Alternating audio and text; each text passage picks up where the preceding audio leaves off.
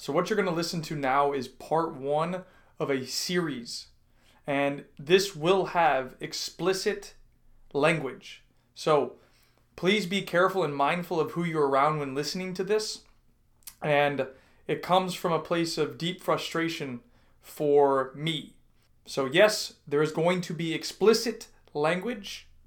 And welcome to part one of Youth Soccer is Fucked. So why am I saying this? That youth soccer is fucked. And really it starts with the way everything is managed and run. But let me give you some numbers here, and the numbers don't lie.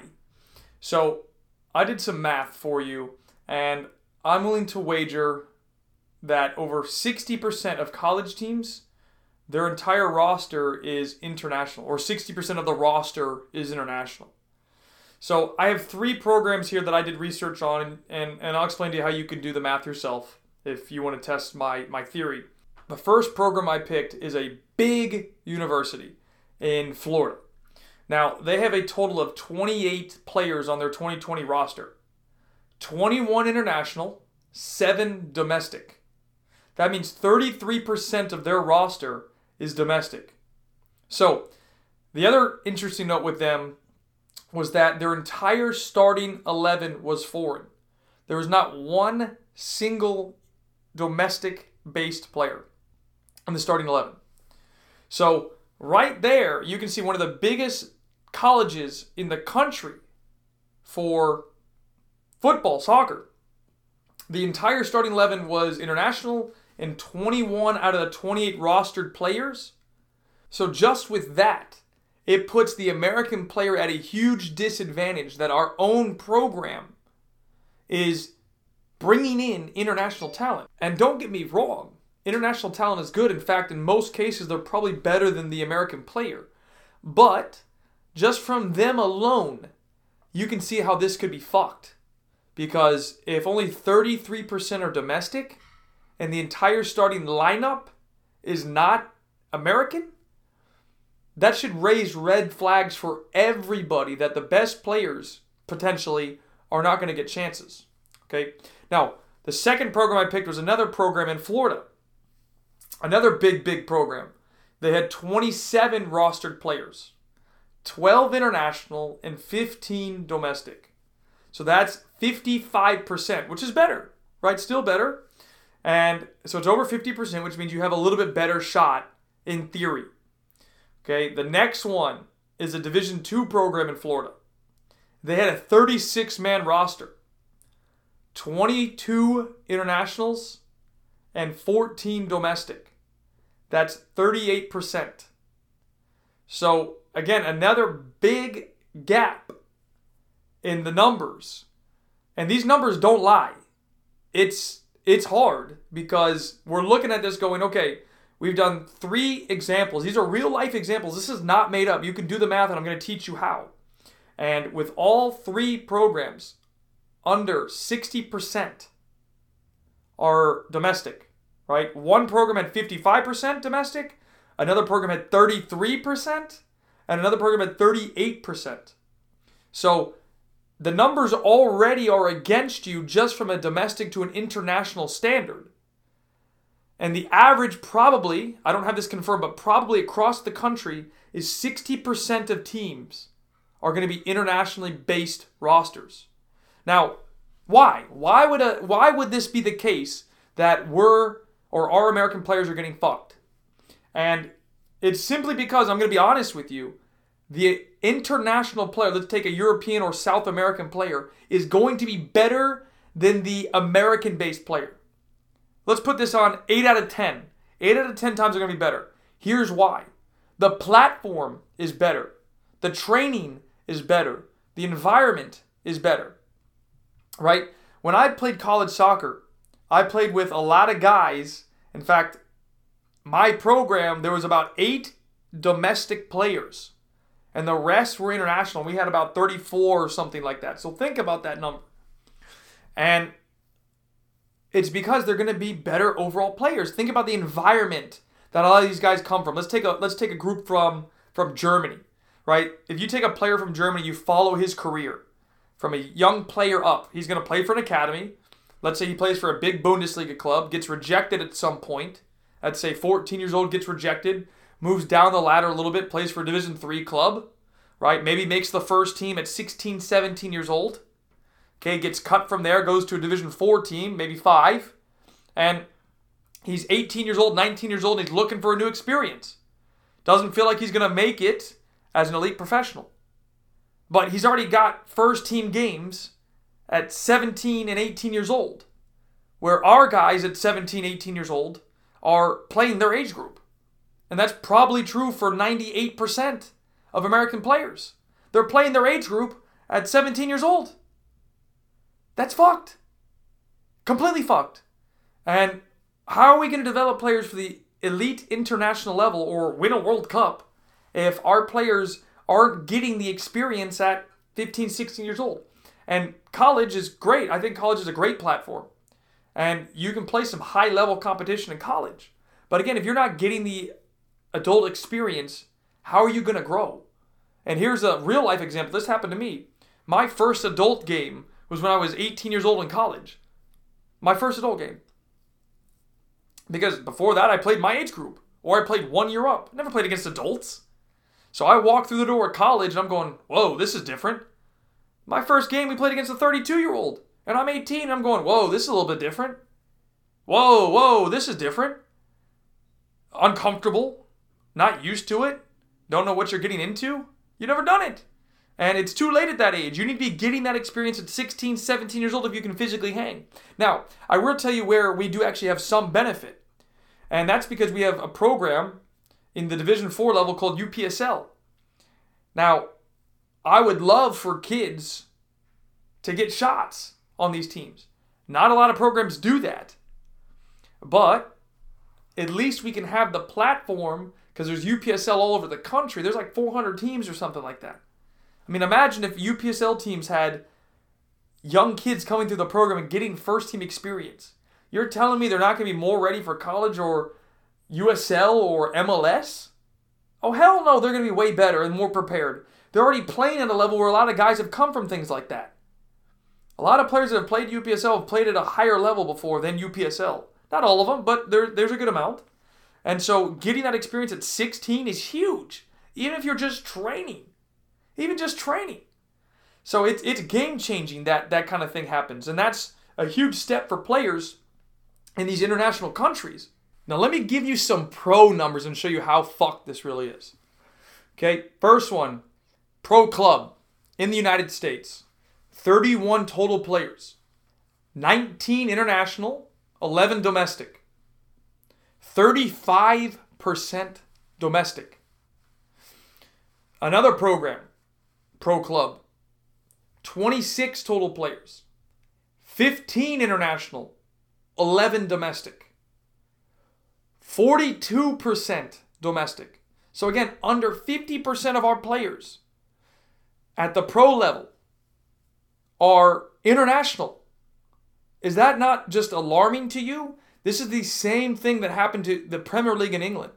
They had to set aside rules that mandated pro clubs in England to promote more youth team players. They have to have a minimum number of players. I think it's 5. A minimum of 5 players that have come through their programming or be homegrown, for the American term of it. And they're trying to add more value and more protection to their players to have future opportunities. Now, the other side you need to look at this from is a standpoint, and I've mentioned this before. Football, unfortunately, is a business, and it's a big business, right? When we look at international clubs, it doesn't look like it, but it is about money. And it's a harsh truth to accept, because we look at it and go, oh, well, they're developing players. Yes, they develop players to make money. So just because a player's in a program and it's free, the club is going to make money in the end, especially when they sign big contracts. So that's one thing to be mindful of is, well, it's international, yes, but it's about money. Okay, so the same concept is true here. It's about money. It's about the program doing what it can to win. So we're looking at these college teams and pro teams. Why do you think that they're going and picking up international talent? Because like I mentioned before, they're better. What other reason would they do that? When you get to college and the pro level, what do they need to do? Win. When a college coach gets hired, 9 times out of 10, they're hired to try and win the national championship or win the conference or something. Coaches that have losing records get fired. Same thing in the pro level. If they have a losing record, they get fired. So it's a different type of development process at this point because they're professional. So it's harder because now you're talking about just winning. And they're going to bring in the best players possible to win games. So if you don't believe that and understand, that's why if we look at these top programs, again, in the college level or the pro level we have here, and they're picking up international talent, it should be a no-brainer, really, as to why that's happening. Now, in a future or in the next part of Youth Soccer is Fucked, I'll explain why it's like this. And you already know probably what I'm going to say, and it's because of the model that we have at the youth level, which I'll dive into in another part. But please understand what I'm trying to get you to see at this point. If our numbers are that low and using the pro level, it's under 43%. So the highest one that I did the research on so far, I can't say I researched all of them. I'm just using the ones that I have. The highest one was 42% domestic. Not even 50% of the roster was an American-born player. Not even American-born. So, again, and looking at it from the college lineup, it just makes it more and more difficult because it's just trying to talk about what it takes to reach the next level. And of course, the clubs at the highest level in our country, again, college or pro, they need to win. They need to win games. They need to win tournaments. They need to win championships. They need to win their league. And if they're not doing that, the coaches are going to get fired. So if you have an option, right, let me put it to you this way. You have 2 options. Let's say you need a center forward, a number 9, striker. And you have an option of a 23-year-old German player who has 4 years experience playing adult level football, right? And I'm using a college example here. Never played pro, but played adult level football. And you have an option of a center forward who is 18 years old, coming out, and plays at his age group. Who do you think is more likely to succeed at a top Division I school? Who do you think is more likely to succeed? The guy that's playing his age group and maybe tearing it up? Yeah, sure, he could be tearing it up. Or the international player that has 4 years experience playing adult level football. And the resounding answer, of course, is going to be the guy that has more experience. Now, of course, there might be some things with language and the adjustment they need to make, but just from a footballing perspective, if all things else are considered equal, and you drop this player off in the same platform, and they have 4 years more experience playing at that level, or a level similar, of course they're going to be better suited. So when this coach has those 2 options, I think it's understandable as to why they would pick, hey, I'm going to pick the international player versus the American player. Wouldn't you? If I'm a college coach, guess where I'm going? And listen, let me say that again. Let's pretend for a second I'm a college coach. Where do you think I'm going to do most of my recruiting? International, damn right I am. Damn right I am. I'm going to go to international, and here's why. I've seen it at the youth level. I see the way players are trained, the way players are developed. It's missing. We're missing key pieces to this puzzle. And maybe you don't believe that, but here's how I can finalize this for you. I'm going to finish the episode on this. Please give me one example. One. Because I haven't found one yet. You can prove me wrong, by the way. Please do. If you actually have this, prove me wrong. Of a kid that has gone through the American system from, let's say, 8 years old up to 18. 8 years old up to 18. Leaves at 18 years old and goes on to become a world-class player. World-class. And I mean Champions League level performer for one of the top 20 clubs in the world. Show me a player that has not left the system. So Christian Pulisic, out. Gio Reyna, out. all these other American players that are playing overseas under the age of 18 out. So again, let me tell you how you define, or how I'm defining this. Between the age of 8 to 18, the player must be developed in the United States during that entire time period. Doesn't leave the country to play for another club. Now, if they go on for an experience or a trial or something, that's different. But I mean sign for an international program between the ages of 8 and 18. Show me a player that has done that in the United States and has gone on to represent us at the highest level in the world. The Champions League level. At one of the top 20 clubs in the world. I've not found one yet. But that right there is why youth soccer is fucked.